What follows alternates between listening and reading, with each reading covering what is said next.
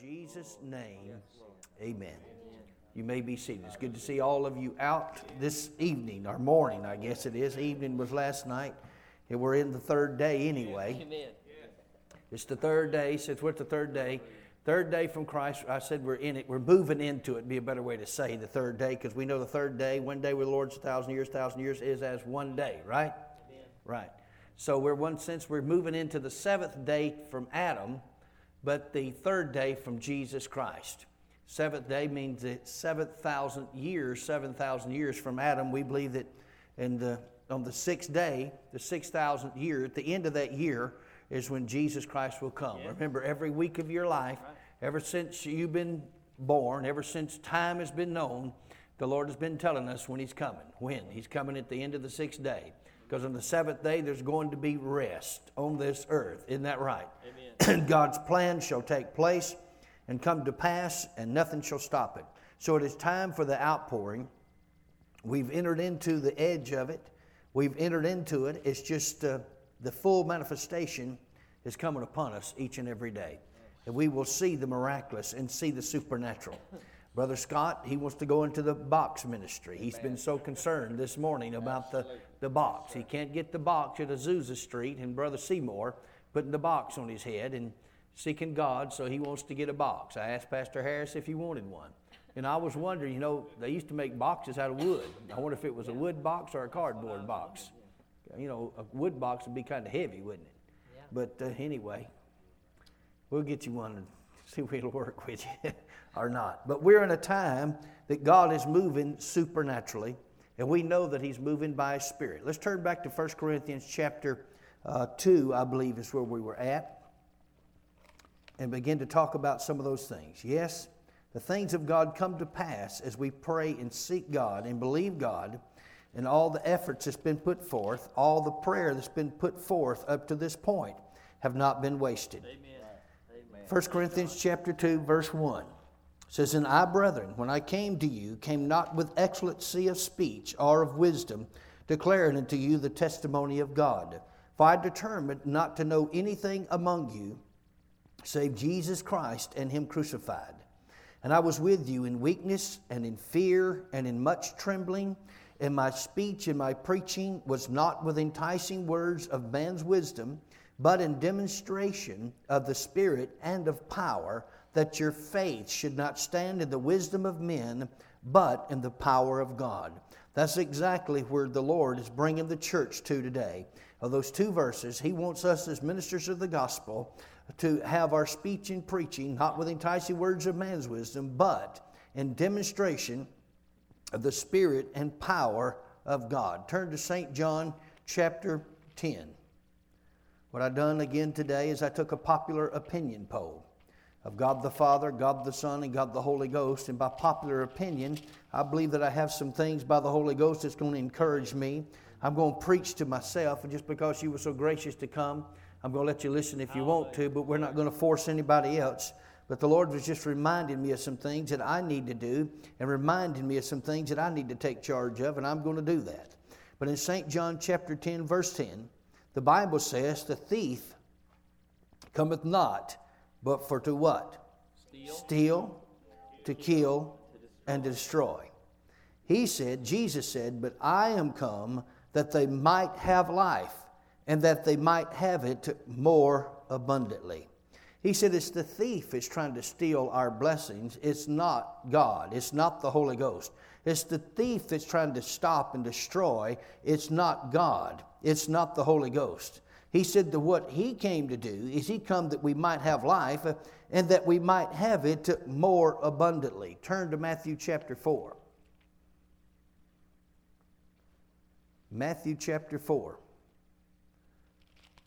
We know God's best. We know God's direction. We know God's word for this hour is that we speak with demonstration of the Spirit and power, right? Amen. But we also know we got hindering forces that try to hinder us. Matthew chapter 4, verse number 1. The Bible says, "Then was Jesus led up of the Spirit into the wilderness to be tempted, to be tested, to be tried, to be challenged of the devil." Now, a lot of times, I have preached this and even thought this way. I maybe more thought it than preached it, that what God was doing was sicking the devil on Jesus. But I'm here to tell you, God was not sicking the devil on Jesus. Amen. What God was doing was sicking Jesus on the devil. Amen. That's exactly what was happening. Yeah. God was sicking Jesus on the devil. He was showing the devil, buddy, you might have whooped the first Adam. You might have took him out. You might have took Eve out, but I've got a prototype here now that we're fixing to put up against you. He's been in the what do they call it? In the bay, in the work bay. Down there at NASA, they got work bays. I don't know if you ever toured that place. I have several times. You know, they got work bays where they build these rockets and missiles, and then they set them out there on the launch pad and see what they'll do. Well, I'm here to tell you, God had built this prototype here that had never existed before. He was the second Adam. God manifested in the flesh, and he said, all right now, devil, let's see what you got. I'm going to send my best prototype, my best one out against you. Isn't that right?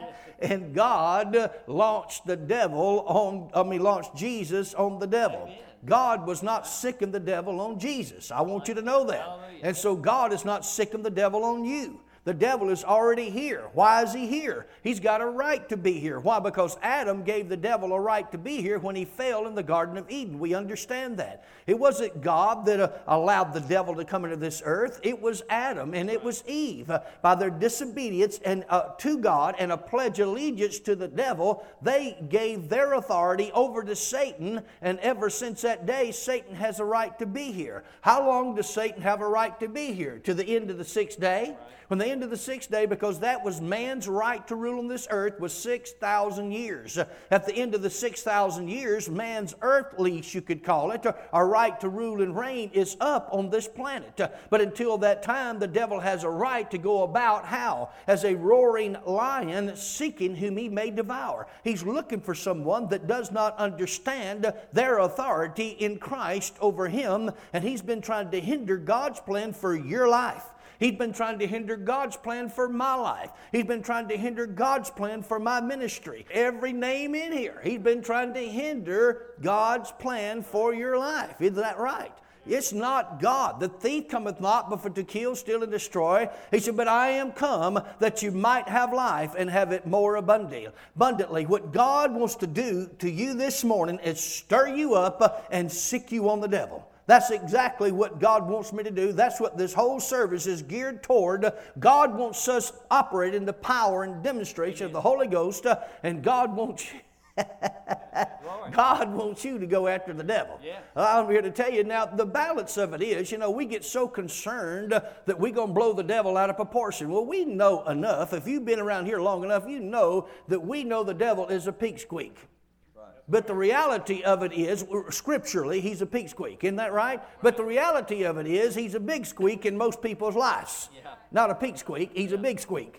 And he's always a squeaking on folks. He's always a hindering folks. He's always a bothering folks. Why? Because we don't take our authority over him. Jesus Christ is not going to do anything about the devil. You can squall, you can cry, you can pray, you can do anything you want to, but the Lord Jesus Christ is not going to do anything about the devil. I'll remind you of something you already know and stir up your pure minds. Remember this.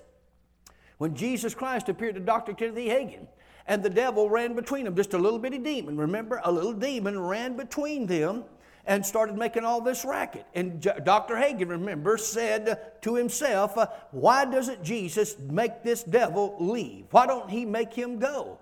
And in the process of Jesus appearing to him and telling him this, he was thinking, well, I need to get this revelation. Don't Jesus know I need to hear what he's saying? But these demon, little old bitty demon, is making so much racket, he said, I can't even hear what he's saying. Why don't Jesus do something about this devil? Then remember, out of frustration and desperation, Dr. Kenneth E. Hagin said to this devil, I command you to shut up and stop right now in the name of Jesus. And that little demon instantly flop, hit the floor, and started whimpering and shaking. He said, not only have you got to shut up and stop, I command you to get out of here right now in the name of Jesus. And this little demon got up and ran off into the spirit world. And then Jesus pointed to where that little demon had been and said to Dad Hagin, he said, if you had not done something about that, he said, I could not have done something about it. Well, ladies and gentlemen, it's still the same way today. Jesus Christ has delegated to you and to I the authority over the powers of darkness. And when we take that authority and use it and put the devil in his place,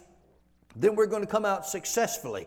What God is doing right here in Matthew chapter 4, remember, is He's not sicking the devil on Jesus. He's sicking Jesus on the devil. Amen. And Jesus came out victorious every single time, and so can you and I. We may be tested, we may be challenged, we may be tried, but every way the devil comes at us, every single way that he came at Jesus, Jesus defeated him. It don't matter how many ways he comes or how many ways he came, he was defeated. Isn't that right? So how do we know? Because the Bible says, after this experience in verse 11 was complete of Matthew chapter 4, says, then the devil leaveth him, or you could say left him, and behold, angels came and ministered unto him. Well, God wants the devil to leave you too. Right. He wants the devil to leave me. God has given us authority over the powers of darkness, but we've got to use that authority. Turn to Matthew, I believe it's chapter 18. We'll see if when we get there, it may be 16, but we're going somewhere over here anyway. Matthew chapter 18, verse number 18. The Word of God says, verily I say unto you, whatsoever you shall bind on earth shall be bound in heaven. And whatsoever you shall loose on earth shall be loosed in heaven. Who does the loosing and who does the binding? We do. We've got to take our authority. You've got to take your authority. Why? Because the Word of God says so. It's not because I said so. It's because the Word of God says so. And it says in Matthew chapter 16, Matthew chapter 16, verse number 19. Matthew chapter 16, verse number 19. The words of Jesus speaking there. And he said, I will give unto thee the keys of the kingdom of heaven. And whatsoever thou shalt bind on earth shall be bound in heaven. And whatsoever thou shalt loose on earth shall be loosed in heaven. Who does the binding and who does the loosing? We do. It starts on earth and then heaven backs you up. That's what we do. But because of religious practices inspired by the devil, I said inspired by the devil. Right. Many people don't realize and have never realized their authority over the powers of darkness. We're created in the very image and likeness of God, and the devil is defeated and has been unseated. Amen. And glory to God, we can walk into victory that God has given to us. But here, in these scriptures, these last couple of scriptures we read, we've seen that we have authority of the devil. We've got to do the binding. We've got to do the loosing. It starts here on earth, and then heaven backs up what we do on earth. Why? It's not that we're usurping the authority of God. Jesus delegated to us His authority. Turn to Matthew chapter 28. I said, Brother Randy, you're reading a lot of scriptures. I'm making up for the rest of the services. Isn't that right? We're just catching up. Yeah. Matthew chapter 28, verse 18. I'm stirring up your pure minds. Yes. It's the enemy that's been hindering you. It's not God. It's the enemy. I was stirred up this morning. It was the devil's been hindering, not God. Matthew 28, 18 says, and Jesus came and spake unto them, saying, all power, you could say all authority, is given unto me where? Two places. Heaven and in earth. Notice there's two specific places that all authority had been given to Jesus in heaven and on this earth. Where on heaven, in the heavens, and on this earth. He has the authority. It's been given to him. But notice what he done. And he told this to Dr. Kenneth E. Hagin when he appeared to him in a vision. In Matthew chapter 28, verse 19. He said, go ye therefore. When he said to us, go ye therefore, he was delegating his authority, our power to rule and reign on this earth to those that have been born again and washed in the blood and become Christians. So he said, go ye therefore and teach all nations, baptizing them in the name of the Father and of the Son and of the Holy Ghost. Isn't that right? Yeah. God has given us authority and power over all the powers of darkness, and we must use that power and we must use that authority. Turn to Luke chapter 10. What's the Holy Ghost doing us? He's reminding us in His Word. The Bible says, in the mouth of two or three witnesses, let every truth be established. Well, here we are. Amen. We're establishing truths. Matthew chapter 10, verse number 17. Jesus has sent 70 of his disciples out on a missionary journey. He anointed them with the Holy Ghost and with power, and they came back to give him a report. And this was a report that he received from them. In Luke 10:17, Luke chapter 10, verse number 17 says the 70, the ones that he had sent out prior on a missionary journey, says the 70 returned again with sadness, doom, and gloom, and say, poor old me, how am I going to ever make it? The devil has beat me up black and blue, and I'm never going to do what you tell me to do. No. That's not what he said, no, but if you listen to the majority of the church world today, that's exactly what their report is. It's always a doom and gloom and defeat. What are we going to do? How are we going to get out of this? I said, Brother Randy, you stirred up. No, the Holy Ghost is stirred up. He stirred me up. It says, and the 70 returned again with what? Joy. So what happened to your joy? The devil took your joy away from you. I said, what happened to your joy? The devil took your joy away from you. Joy. You need to get dishwasher liquid called joy. If you're going to wash dishes, wash with joy. Amen. Glory to God. Do it with joy. Everything you do. The Bible says the joy of the Lord is my strength. So why does the devil want my joy? He wants my strength. Isn't that right? And so I'm here to tell you what the enemy comes. He tries to come and get our joy, take our faith, zap our strength, take our energy, take our ability so that we can accomplish God's will. But he can't stop us. The 70 returned again with joy, not sadness and doom and gloom and defeat. But they said, he turned again with joy, saying, Lord, even the devils are subject unto us what? Through your name. The devils are subject unto us. The devil, Satan, is subject to us. And he said, I beheld Satan as lightning fall from heaven. And he goes on to make a powerful statement that I don't want you to overlook. Verse 19. Behold, I give unto you. In other words, I have delegated unto you. I'm giving you something. I want you to know something. Yes, the devil was loosed in this earth by Adam, but because of Jesus Christ, the second Adam, I've whipped him, I've overcame him, and I have the authority, and I'm about to give it to you. He said, behold, I give unto you power or authority to tread on serpents and scorpions, and over how much power? All the power of the enemy. And nothing, he said, nothing shall by any means hurt you or stop you or hinder you or cause you not to fulfill the plan that I have for you. He said, now, just don't throw a party or rejoice not that the spirits are subject unto you, but rather rejoice because your names are written in heaven. If your name is written in heaven, it's automatic that the spirits are subject unto you. So I'm more excited about my name written in heaven than I am about it being, that I have authority of the devil. Why? Because I don't have authority of the devil unless my name's written in heaven. But if my name's written in heaven, then the devil knows that. I said the devil knows that. I said, the devil knows that. He said, how do you know he knows that? Well, I'm going to show you that he knows that. Turn to Acts. He said, where at? I don't know. I'll find it here. Acts 19, the man tells me, my scholar up here. Acts 19. Acts 19. That's what we're doing. The Lord is stirring us up. I'm telling you, we won the battle. I know it. I'm telling you, we got the victory. I woke up with victory this morning. I went to bed with victory last night. I woke up with victory. And you're going to have the victory. If I have to drag you in kicking and screaming into victory, I'm going to drag you in there because you've got victory. You're not going to be sad and depressed and down and out no more. You're going to be excited about what God is doing because that's what the enemy wants you to do. He wants you to get on that path of doom and gloom and poor old me, and how is this going to work out? No, you've got to get on the positive side. With the positive side, which is the faith side, that's God's side. And if you'll stay on God's side, you're going to whoop the devil every single time. This is what Dr. Kenneth E. Hagin said. He said, you've got to keep the devil in the arena of faith if you're going to whoop him. He said, you can't get in the arena of the sense realm or the doubt and seeing realm of why this and why that. He said, if you'll just stay in the arena of faith, you'll whoop the devil every time. What is faith? You walk by faith and not by sight. What is faith? Faith is believing that you have something that you cannot see, perceive, or sense in the physical material world that you live in. Does it exist? Yes, it does. Where does it exist? It exists in the realm of God, in the spiritual realm. And if you're going to take those things out of that spiritual realm and bring them into this world that you live in this physical world, the only way you're going to do it is in the arena of faith. So you jump off in that arena of faith and strap yourself to that faith bull, and I'm here to tell you, you may rock and roll. You know, you've seen them guys at PBR, that professional bull riding thing. You know, I noticed some of them, they get bucked off. I don't know if you've ever seen it before they ever come out to shoot.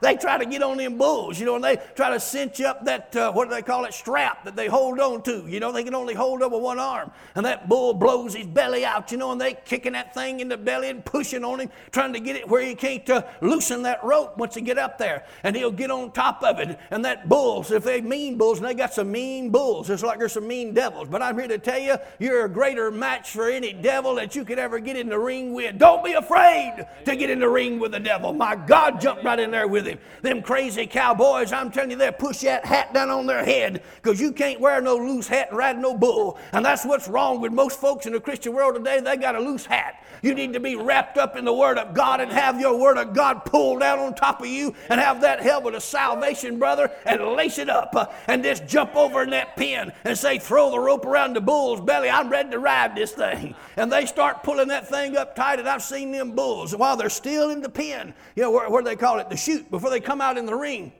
And the bulls start bucking and blow the cowboy off his back before he can ever get out there. You know what I've seen every one of them cowboys that can still walk do? They climb right back up over in there and ain't got no better sense and sit down on that bull and hang on again. And then all of a sudden, here comes the bell ringing and the whistle blowing and that gate flies open and here comes that bull. Snot are flying out of its nose and other things are flying out of the rear end. I'm here to tell you, don't know if you ever seen it, and the cowboy bucking and a blocking and hanging on, and he's got his hat already pushed down hard and he's hanging on to that rope, either right or left, whatever it is, and that bull's snorting and rolling. And I'm here to tell you, when they ride that bull for 8 seconds, it's an 8-second ride. But I'm here to tell you, if you can hang on to that bull and stay with him for 8 seconds, them cowboys are happy. They usually come shooting off about 6 foot in there if they can get loose from the thing. And then once they get loose, they're so excited they pull that hat they've been pushed down and sling it in the ring and said, my God, I'll whoop that bull. Well, I'm here to tell you, if a cowboy can whoop a bull, you can whoop the devil. I'm here to tell you why. Because Jesus really, in one sense of speaking, we don't have to defeat him. The devil's already defeated, but you can't be afraid of the devil and go through this life. Yes, he goes about as a roaring lion. He is in disguise. I'm here to tell you, even though he looks like a roaring lion, you look at his mouth. He is toothless, and all he can do is gum you. He can't bite you. I mean, he may look he may look like a roaring lion, but you take him to the dentist office and set him up in that chair and let him run a mile light down his throat. He can't bite you because Jesus has pulled his teeth. I'm here to tell you. But what we've done is in the church world, either number one, we've shut our mouth about preaching about the devil, or number two, we hadn't acted on our authority and the devil's been ruling and reigning in the church world. But it's time he stops today. Woo! Woo! I'm liable to get excited in a minute, but glory to God. Why? Because that's where we're at. You can't be afraid of the devil and move out in God, because yes, he's going to come out against you one way, but the Bible says he will flee before you 7 ways. My God, we got the victory. And God's given us the authority. And if your name is written in heaven, you've got authority over the devil in the name of the Lord Jesus Christ, and he's not going to stop you. You've got to arise in the victory and the authority that God has given you. Acts chapter 19. We turned there, right? Yeah. All right, number 13.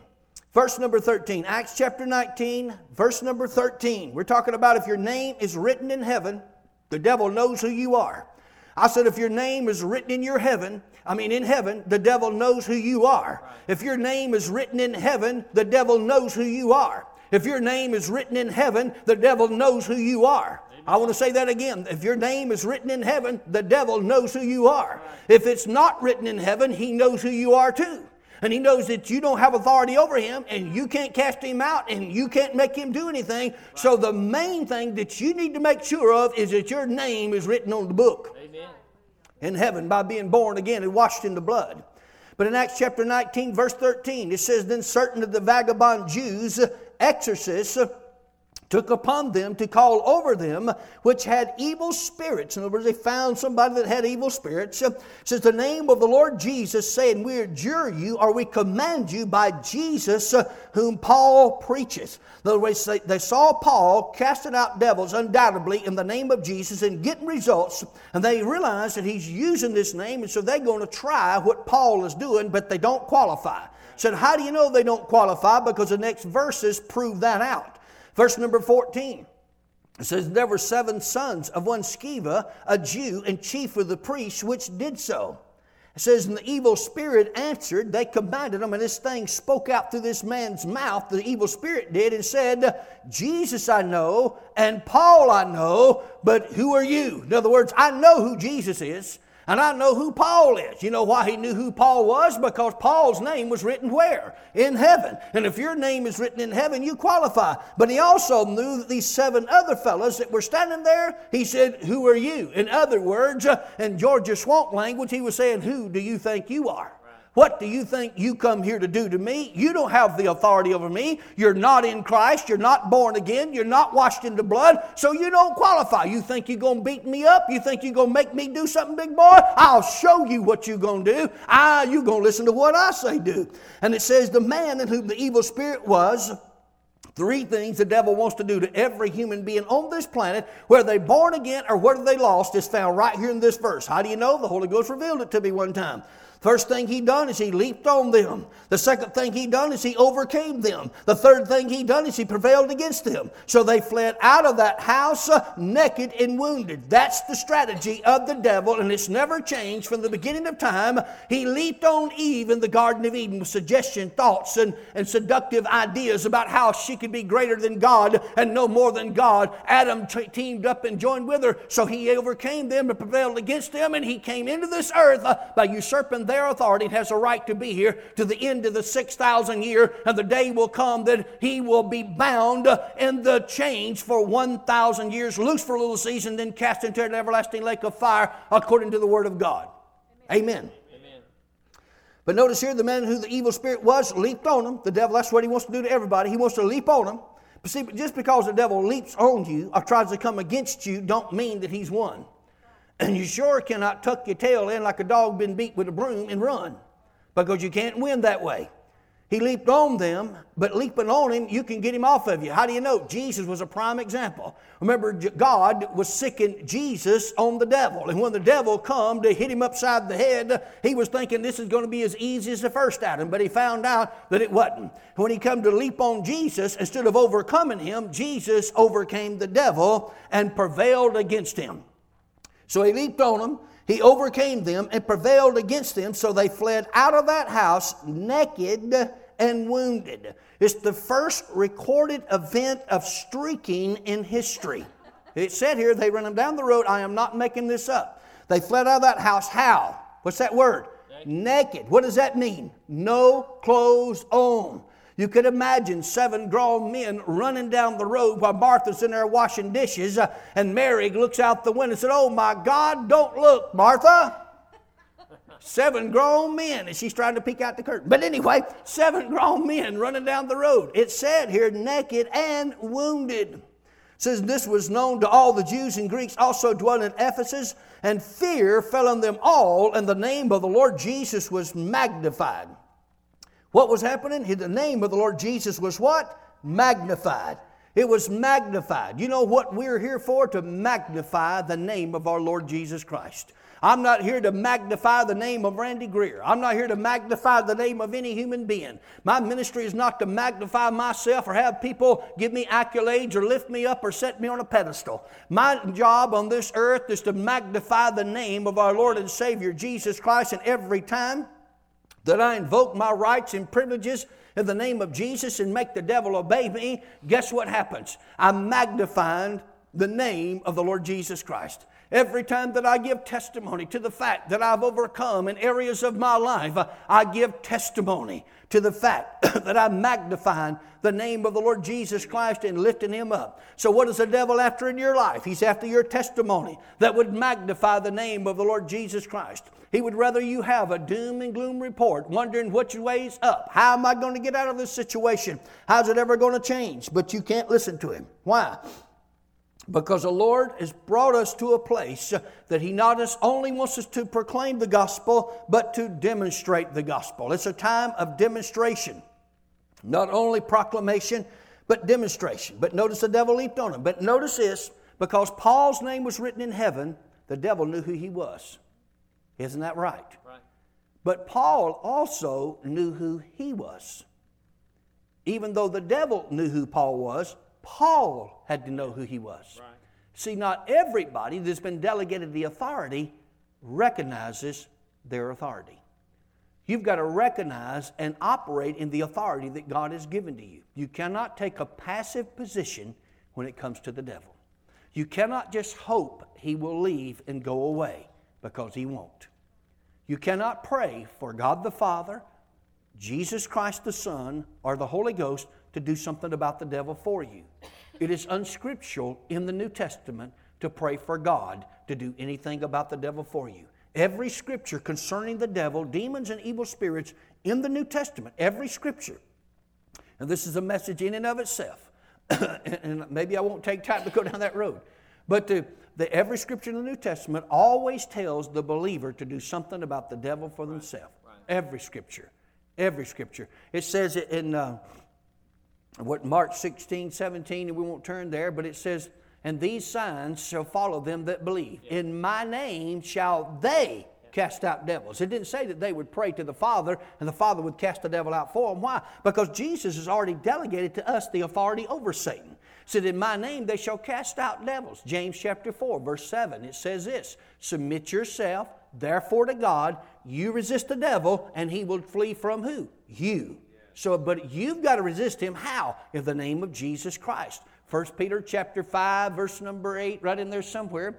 It says, be sober, be vigilant, because your adversary, the devil, goes about as a roaring lion, seeking to be made devour, whom resist. Who resist? It's implied that you resist him. How? Steadfast in the faith. What faith? Faith in the name of the Lord and Savior, Jesus Christ. Amen. You have authority over the devil, and you can put him in his place every single time without fail, and he has to go.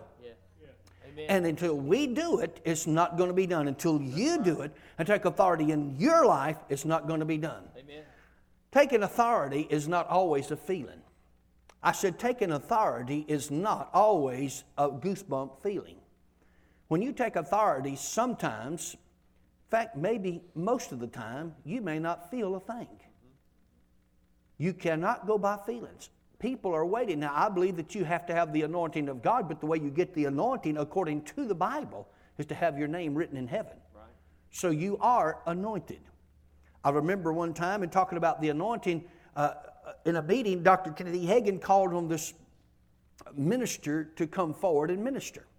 And this minister, when he called him to come forward and minister in the service, he was led of the Lord to have this minister minister. This minister said to Brother Hagin, he said, I don't sense an anointing. Lay hands on me and impart an anointing to me. And you could tell that Brother Hagin didn't like that. And he said, you need to lay hands on me and impart an anointing to me.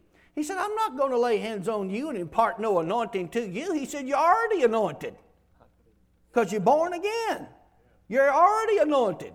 You don't have to have anybody lay hands on you. Well, ladies and gentlemen, you don't have to have anybody lay hands on you and impart an anointing to you. If you're born again, you got the anointing of the Lord Jesus Christ. Not that you can't receive special anointings and impartations from laying on of hands through ministry gifts when God deems it necessary. But the truth about the matter is you're anointed right now, whether you feel like it or not. Right. But see, what the minister, and I'm not belittling the minister, had I been there, I probably would have done worse than he. You understand? I don't know. But every time Brother Hagin ever called me, I just got up and acted like I had good sense. Fool most folks, I fool them all most of the time. And I didn't have good sense, but I'd just get up and act like I had good sense. I'd just act like I was anointed.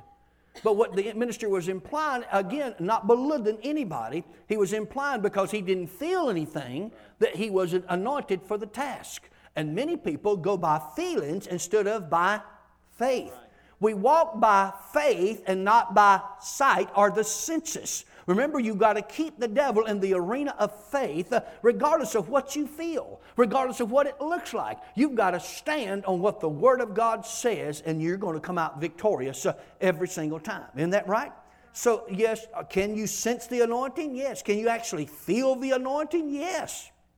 There are times that you actually sense and feel the anointing. Can you have what we call Holy Ghost goosebumps? It's like your hair stands up on your head and everything. Yes, you can have that. But you can't base your actions on whether you have a goosebump or not all the time. Why? Because it's not based on that. Your anointing is based on the fact that your name is written in heaven because you made a decision and made a choice. If you accepted Jesus Christ as your Savior, you believed in your heart that God is raised from the dead and confessed that fact with your mouth, then Jesus Christ is Lord of your life, and you have the anointing when? Right then. When do you have it? Right then. When are you going to lose it? You're not going to lose it if you stay in Christ. You got the anointing. Well, say, what if I don't feel like it? Well, the Bible says, brother, if you feel like you got the anointed, you is an anointed man of God. No, it don't say that anywhere. It don't say anything. It says you walk by faith and not by sight or sense realm. Right. So whether you're going to be successful of the enemy or not, it's not because you're going to feel like it. But you've got to operate in it, and you've got the authority. But notice the devil here in this passage, he knew who Jesus was. He knew who Paul was. But at the same time, I want to point out to you, Paul had to know who he was in Christ. And surely he did. Because he ministered and was effective at casting out devils. Turn to Matthew 17. Remember, I'm making it for all the scriptures I didn't read to you. But poured them all into you. What are we doing? We're stirring up your pure minds. Amen. We're in this move of God. What about the timing of God? We're in it right now. Yeah. We're in it right now. And the enemy, I'm telling you, when God begins to move, the enemy don't lay down and go to sleep. I mean, he's going to have a counterfeit something trying to go on all the time, right. But you've got the authority over him in Jesus' name. Matthew chapter 17, verse number 14. Jesus had been up on the Mount of Transfiguration with Peter, James, and John. And that's when Moses and Elijah was there talking with them. And then they came down from the mountain in verse number 14 of Matthew 17. It says, when they were come to the multitude, there was a multitude of people there. It says, there came to him a certain man kneeling down to him and saying, Lord, have mercy on my son, for he is lunatic and sore vexed. For oftentimes he falleth into the fire and oft into the water. What it was is evil spirit would come on him and try to kill him. That's what was happening. It says, and I brought him to thy disciples, and they what? What is those two words there? Could not. Say it loud. Could not. Now, who was this that could not cure him? How do you know? How do you know? The Bible says. How do you know? You cannot fail this test. The answer's right here. Yeah, and you got it right. So I brought him to thy disciples, and they could not cure him. They could not. But listen, these are disciplined followers. Now, disciples should be, and I think could be, in one sense, defined as a disciplined follower of our Lord and Savior, Jesus Christ. Is that close enough, Dr. Pepper? Close. We don't have to have all the tenses in the Hebrews and every brew. But anyway, I brought him to thy disciples, which is supposed to be the disciplined followers of Christ. He said, but they could not cure him. Notice what Jesus' response to the statement of this man. He responded to this man's statement. And this is what we need to carefully examine. Jesus answered and said, what's the next word? Faithless. Faithless means a lack of faith. Right. A lack of believing. Right. If they didn't act, right. There was no action. There was no proof. Faithless means a lack of faith. They had not really believed what Jesus said. They had not really believed what Jesus said. Now, are you knocking the disciples? No, let me send word on. Hey, let me send the word on up there to you fellas.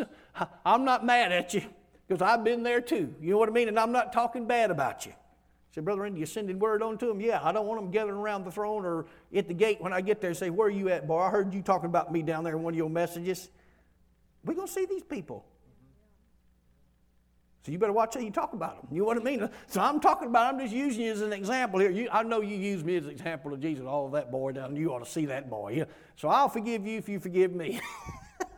Said, Brother Randy, communicating with the dead? No, I don't communicate with the dead, so don't take it out of context. Because they're not dead. Right.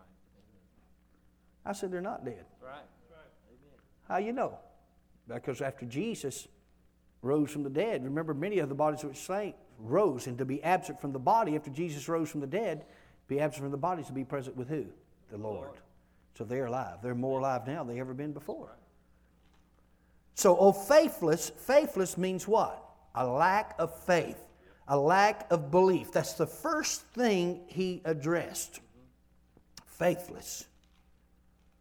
Faithless. Woo. And perverse generation. How long shall I be with you? How long shall I suffer you? In other words, how long am I going to have to be here? Can't you just act on what I've taught you? I have trained you. I've taught you. I've shown you what to do. How long have I got to be here? How long have I got to be the one that does all the work? Right. I've delegated you to the authority. Verse 18, Jesus demonstrated what they should have done to start with. Now, this is an example for you. I know you're thinking it was for the disciples, but Jesus done this in verse 18 for you and for me. Matthew 17, verse 18, and Jesus done what? Rebuked the demon. He said, would you please leave if you'd like to? Leave in Jesus' name. That's what you would say. I command you to go in the name of Jesus. You never take a passive stance when it comes to the devil. Now, I'm not saying that you got to holler. Sometimes it helps me. You know what I mean? Amen. But holler and don't put no spizzerinctum behind it. As Dr. What's his name? Pippins used to say. You got to have spizzerinctum behind what you say, whatever that is. He was a doctor of whatever's. And I heard of a fellow yesterday that was a double doctor. Doctor. You know what I mean? So Jesus rebuked the devil. Notice he did not take a passive stance. And that's what we have to realize. You cannot take a passive stance when it comes to the devil. Jesus rebuked the devil, and the devil refused to come out of the man. No. He said he rebuked the devil, and he departed out of him. When? Right. The child was cured from that very hour, or you could say instantly. The Amplified says he was cured instantly. Instantly. He was set free from this devil. Said, then came the disciples to Jesus apart and said, why could we not cast him out? Jesus said this for my benefit and yours. Because of your what? Unbelief. What is unbelief? A lack of faith. You do not believe. You have not believed what I taught you. Remember the story. Dr. Kenneth E. Hagin. The Lord had appeared to him and told him, back earlier on, before he operated in the discerning of spirits, and the gift started operating that way, he told him he would lay his hands on each side of the person, and if the fire shot from one hand to the other, he felt the fire of God, then there would be a demon spirit or an evil spirit causing the sickness or disease that was in the person's body. Now, it's kind of like this. That don't mean that the person himself is demon-possessed, but evil spirits can cause sicknesses in people's body. Right. And he said, if you lay your hands on it, I don't have time to preach all that. But he laid his hands on this particular man, and he said he felt the fire leap from one hand to the other. And I think the man couldn't bend over, wasn't it? Something like that. Was that right? So. Yeah. But I want to make sure I'm right here.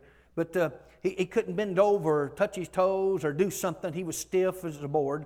And anyway, he commanded the evil spirit to come out. Right. And he said, see if you can touch your toes. See if. Yeah. Put the word if in there, and the man couldn't move. And so he laid hands on him again. He said he commanded the demon to come out, and let the man go. And he said again, see if, you can do so. And so I think he done that 2 or 3 times, whatever. And then finally he said he just gave it up as a bad job. You know what I mean? He don't know why it didn't work, but it didn't work. And so the man walked off, disappointed, walked back towards the back of the church. And while he was there, he started ministering down the line, and all of a sudden Jesus appeared to him there on the platform. Right. Jesus appeared to him right there on the platform. No, nobody else saw him, Jesus, except Brother Hagin. And now they heard what Brother Hagin was saying to Jesus in response. All the audience did, because Brother Hagin said they did, but they didn't hear what Jesus was saying, nor did they see Jesus. But the gift of discerning of spirits was operating in his ministry, so he was seeing into the realm of the Spirit and seeing Jesus at that time. And Jesus told him, he said, I told you that if you command them to come out in my name, they will come out. And Brother Hagin responded to Jesus. He said, I commanded the devil to come out in your name, but he did not come out. Jesus said back to him, He said, but I told you, if you command the devil to come out in my name, he will come out.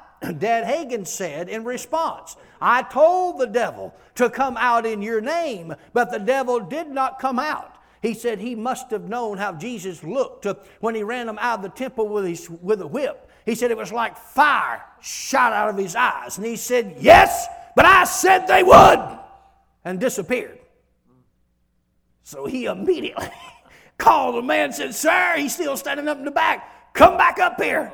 And he come back up there. And he laid hands on that man and said, I command you to come out right now in Jesus' name. He said, bend over and touch your toes. And that man bent over. Whoa! He started going through all kind of calisthenics all across the auditorium, totally set free. But why didn't the devil go out to start with? Now, I'm not knocking you, Brother Hagin. I'm sending word on. I'm just using an example here. He's probably using me as illustrations up there, and he's teaching. But anyway, you know what I mean? I'm using him down here, and he's probably using me up there. You ought to know that boy I met on there. That boy was the wildest boy. He was in prison, all this kind of stuff. You know he's telling them stories up there. Got my daddy sitting over there. Yeah, I can confirm that. Yeah, I was there. You know, I know that boy. Yeah, I remember him. Wow. All that kind of stuff. But notice this is because he really was doubting his ability. That's what it was. He was doubting his ability to cast out the devil, even though Jesus had appeared to him and told him. Right? And so when Jesus reappeared to him there and said, yes, but I said he would. And so it changed his attitude. And this time, what did he do different the second time than he'd done the first time? He took the if out, which means he prayed in faith. Right. Not doubting and belief. He knew when he said it, the devil would have to go. Why don't the devil go when you tell him to go? Look out. Nobody's wanting to prophesy. Now, I mean, you're always wanting to prophesy about the other fellow. Yeah.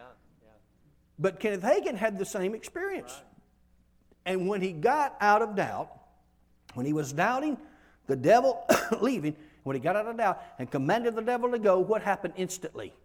He got instant results. Right. You can get instant results. You've got authority over the devil. Don't be afraid of the devil. Amen. Don't be afraid to get in the arena with the devil. Don't be afraid to stand against the devil. You take your authority over him in the name of the Lord Jesus Christ. Amen. It says Jesus rebuked the devil. He departed from him. And the child was cured instantly, it says in the King James. Verse 20 says, and Jesus said to them, they asked, why couldn't we cast him out? He said, because of your unbelief. For verily I say unto you, if you had faith as a grain of mustard seed, you shall say unto this mountain, remove hence to yonder place, and it shall remove, and nothing shall be impossible to you. Howbeit, this kind goeth not out, but by prayer and fasting.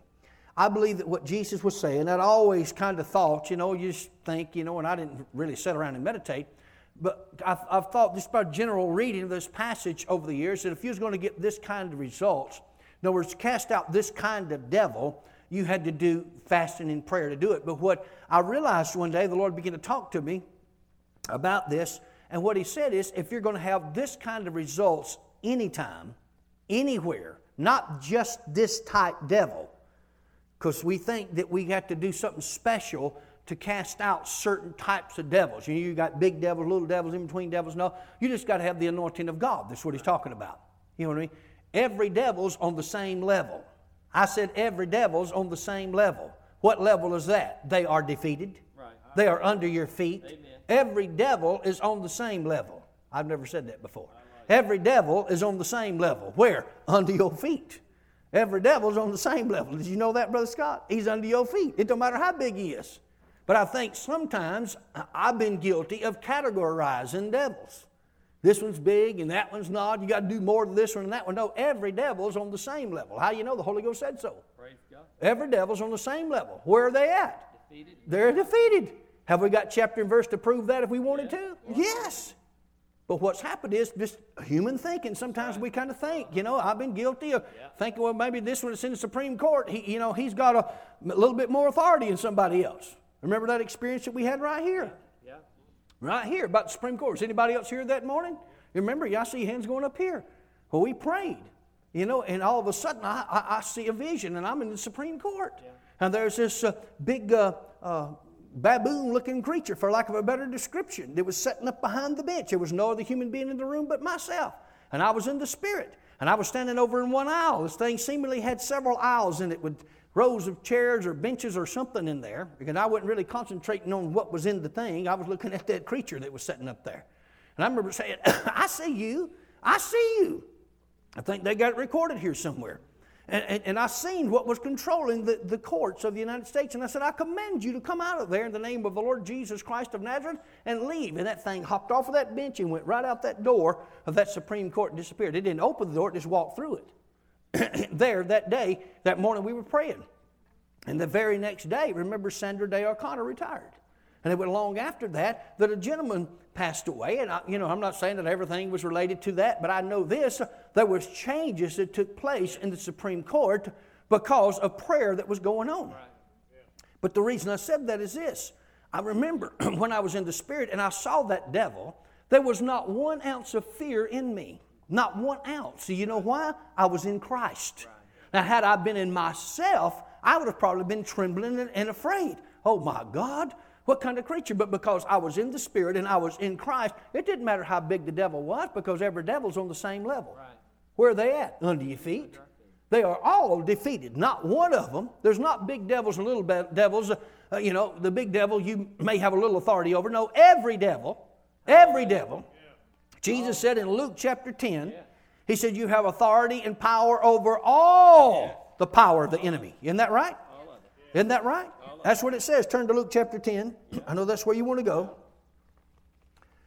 So, every devil's, what did I say? Every devil's on the same level. That's good.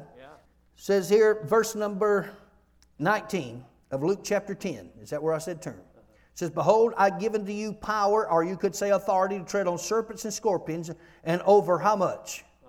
All. Over what? All. Over what? All. Over all the power of the enemy. If we had no other verse, but we have more. But if we had no other verse, this verse here would prove that every devil's on the same level when it comes to your spiritual authority. In other words, you don't have to gumption up a little bit more for one kind of devil than you do the other devil. Every devil's on the same level. That's good preaching. Amen. Every devil's on the same level. What level are they on? They're defeated and under your feet. They are under your feet. You have overcome the devil. But notice it said over there in Matthew 17, you don't have to turn back there. Jesus said, this kind cometh forth, but by nothing but by what? Fasting and prayer. And let's talk about fasting and prayer a little bit. I know I've talked about it before, but we need to talk about it again. Fasting does not change God. Fasting changes us. But he knows said fasting and prayer is a form of meditation. You understand that? Prayer is a form of meditation. So what happens is through the fasting and prayer, you deal with yourself. You get yourself in faith. You meditate on the Word of God. You commune with God. You have a relationship with God. You recognize your authority in God by studying His Word and the Holy Spirit taking this Word and making it vibrant and alive unto you. So fasting and prayer deals with me so that I can in turn go deal with the devil. In other words, the enemy cannot zap my faith if I stay wrapped up in fasting and prayer. In other words, keep an attitude towards God all the time. Stay in God's Word. Let the Holy Spirit empower me, enable me, and teach me what I should do and what I should know. And I'm going to come out victorious every single time without fail. Isn't that true? Yeah. Well, that's the truth about it. Well, let me tell you a story about my son and about dealing with devils, evil spirits. My son was attacked with an evil spirit. Now, my son was born with what science calls, medical science calls birth defects.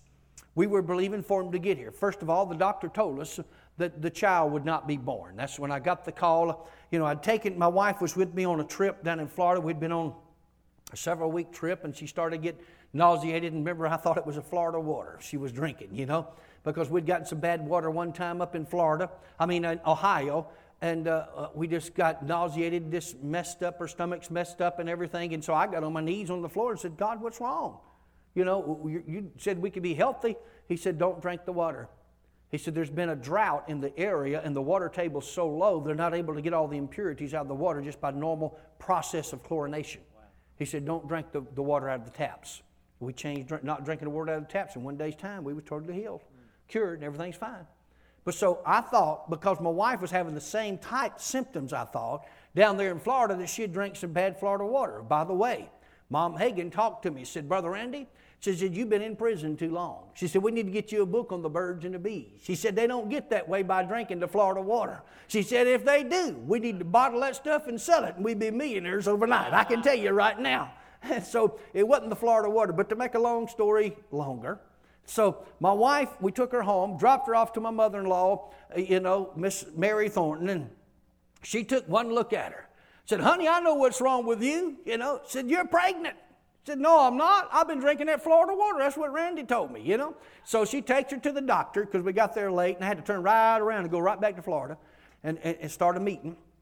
So I got her home on a Saturday and had to turn around and drive all the way back that same Saturday and get there late Saturday night. But anyway, she went to the doctor the next day, or Monday when it came, and the doctor come in there and took one look at her and said, honey, I know what's wrong with you. He said, but I'll tell you in a minute. She said, what do you think's wrong with me? She said, I think you're pregnant, but we're going to do the test. No, I'm not, Doc. I've been drinking that Florida water.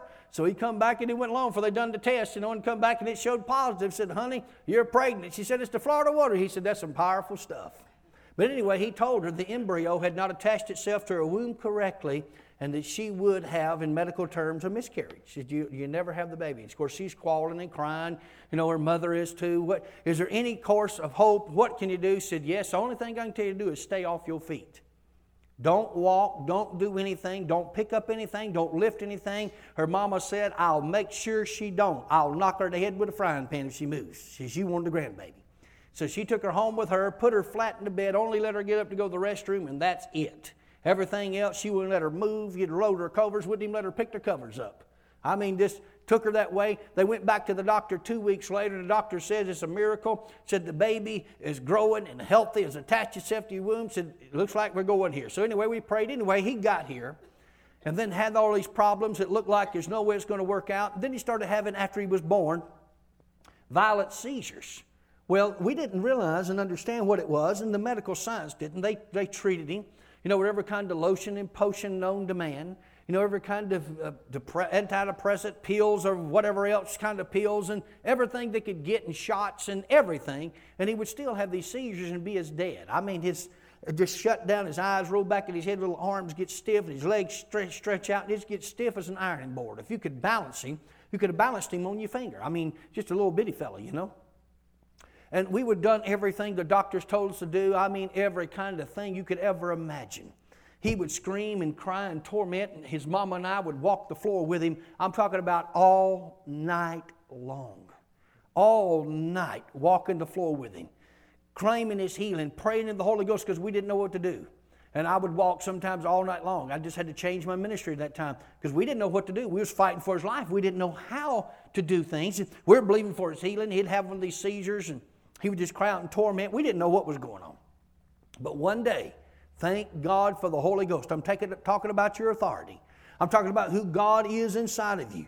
The revelation knowledge of God. Now, had I known this, I could have acted on it sooner. But I didn't know it. It had to come by revelation. I thought it was physically something wrong with my son, and he needed physical healing. The doctors had told us, he's going to have brain damage. He'd be a vegetable, all kind of stuff, because he died. I ain't got time to go into all that, but he died the second day after he was born.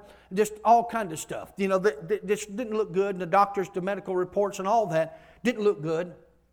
But as I'm walking through the house one day, and I had him setting up in his car seat, they told us, set him up, all kind of stuff. Don't let him lay down, just all kind of things, except at night.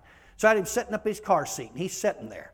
And I'm walking back and forth, just praying, just seeking God, wondering what's going on. Lack of sleep deprivation, I believe is what they call it. Anybody ever had a baby that you dealt with? Woo, glory, Well, you can identify some of these things and know there. But this went on, for a long time. But I'm walking through there one day.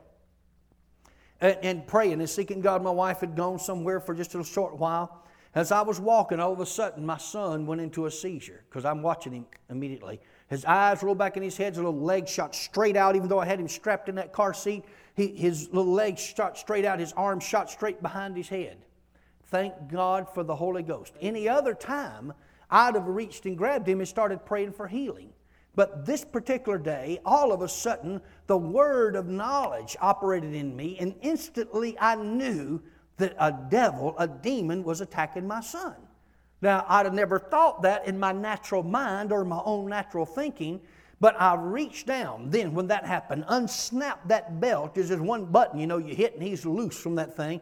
And I picked him up and I looked at him with authority and I said, I command you, Satan, take your hands off my baby in the name of the Lord Jesus Christ of Nazareth. And when I said that, within 5 seconds, my son Randall Allen Greer Jr. burst out laughing. Ha, ha, ha, ha, ha. I said, I got me a devil, an evil spirit. Now, that don't mean he was possessed. Right. That means my son was being attacked by this thing. Right. Just like this man's son that we read about in Matthew 17. This thing would attack this man's son and try to throw him in the fire and throw him in the water. Well, that's exactly what would have happened to my son if he had grown up with this torment all his life. He'd have been walking along and all of a sudden this thing knocked him down just any kind of where. Yeah. But that day, glory to God, I recognized it was a devil. And guess what? He did not have a full-blown seizure, and he did not have a full-blown seizure from that very day. Now, you know the story about how we were sitting with Dr. Kenneth E. Hagin one night. And Dr. Kenneth E. Hagin just kept looking at Randall. Never said a word, just sitting over there twiddling his thumbs. Never said a word. But then, at his very next service, he got up and he said this. He said, some people have seizures because, we didn't tell him anything. Seizures because physical illness is wrong with somebody and they need healing. He said other people have seizures because evil spirits are attacking them.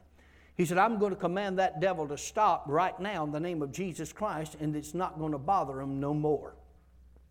And Pastor David Coker, you know him. Pastor, he was sitting right there. He witnessed it. He can verify it because he was sitting to my right, Pastor David Coker, and I was sitting here. We had Randall sitting in the seat beside us in his little car seat, and my wife was sitting on the other side of Randall.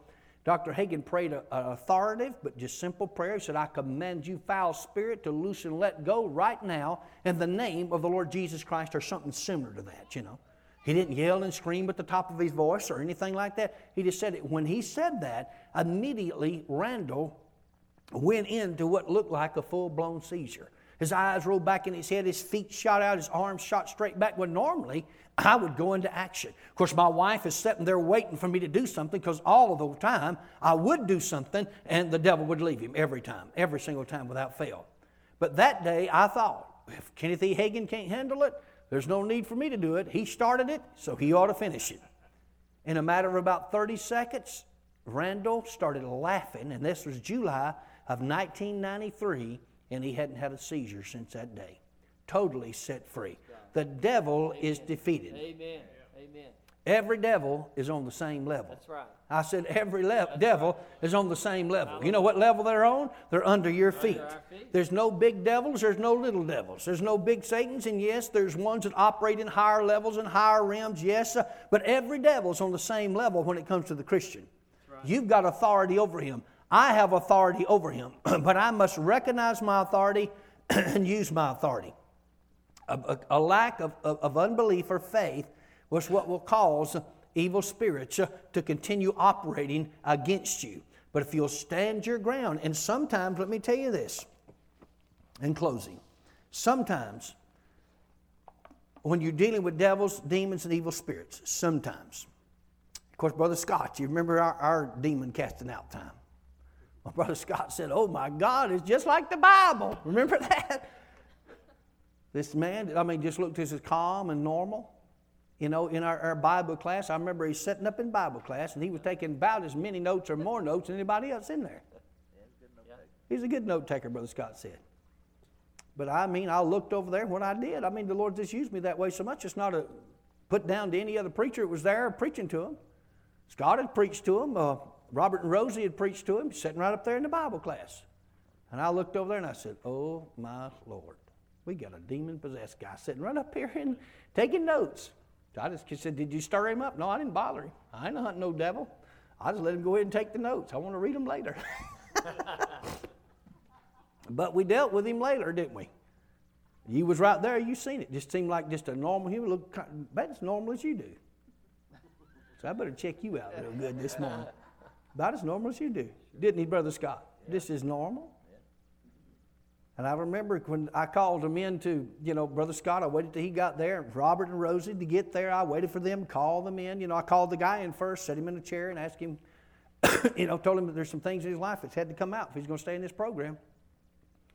And he admitted to it, and he wanted it to be free. So they came in, and I could see Miss Rosie, and especially Mr. Robert, kind of rolling her eyes like, oh, God. And Brother Scott didn't know what he was fixing to get into there. And I had Brother Scott stand on one side and Robert stand on the other side, and I just kind of kneeled down, get eyeball level with that guy, and I looked right in his eyes, and I said, in the name of Jesus Christ, I command you, foul devil, I know you're in there, and I command you in Jesus' name to come out of him. And when I did, guess what happened? Woo! I said, get him, Scott. And Scott got on one arm, and Robert, I said, get on the other arm. You remember that? Woo! And Scott hollered out, oh my God, this is just like the Bible. And it was just like the Bible. We should have Bible experiences. Amen. But I'm here to tell you, the devil's come out. And we cast it, I don't know how many was it out. What, about 14? Huh? Yeah, I thought Miss Rosie said it was about 14. But yeah, she was accounting them. But we was telling them to come out. Only one demon possesses a person, and then the others kind of tag along. It's because a person's will is so weak. But anyway, the demons come out of the individual in that particular time in service. Why? Because we knew our authority. I knew my authority. I knew what I had. And I'm telling you this, and I was going to say this earlier. Thank you, Lord, for bringing it back to me. When you're standing against the devil, sometimes in the individual life,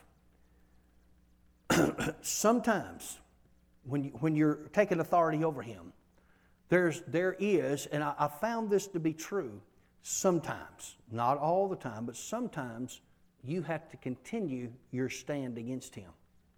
In other words, you command him to go. Remember, and so, well, where's your chapter and verse at for it? I know you scripture folks want that.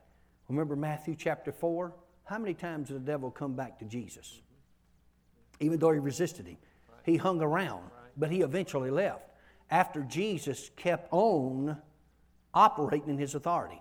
Sometimes you just have to keep standing and say in the name of Jesus Christ, nope, you're not coming here. Nope, you're defeated in the name of Jesus. Nope, I've already told you to go, and you got to go in the name of Jesus. Sometimes things happen over a period of time. Other things happen instantaneously. And it seems to be, to me, the people that have the biggest challenge that at standing against the powers of darkness are people that have allowed something to continue for a lengthy period of time in their life. Now, they might not know it's a devil, you understand? They might not understand it, but he's been there so long. He knows how you operate. He knows where your weaknesses are, and he knows how to attack you and come against your mind. Sometimes there's a standing period of just quoting God's Word, speaking God's Word about your situation, standing on God's Word, and commanding the devil in the name of Jesus Christ that he is defeated and he has no right in your life. Amen? Amen. Glory to God. So stand and believe God, and you're going to come out every single time without fail. Amen. But I'll guarantee you, you've got authority over the enemy. Every time that he tries to come, just resist him in the name of Jesus. Said, Brother Randy, does it ever get easier? Yes, it will. Amen. It will get easier. He'll just be light, and you won't even know the devil exists after a while, because you'll just be walking and operating in that authority. To start with, it may be a challenge. Yes, you may be tested, but you just keep standing. You keep quoting God's Word about your situation. You keep reminding the devil that he's already defeated. Every devil is on what level? The same level. What is that? Under your feet. So you've got authority over the enemy, so put him in his place in the name of Jesus Christ, and you're going to come out on top every single time. I know you were blessed by this message. If you would like to receive more information about Randall Greer Ministries, or if you'd like to receive our free newsletter, just let us know. We'd be happy to send it to you. Just write us at Randall Greer Ministries, P.O. Box 2227, Owasso, Oklahoma 74055. Or you can contact us at our website, www.rgm.me. And remember, God is always with us.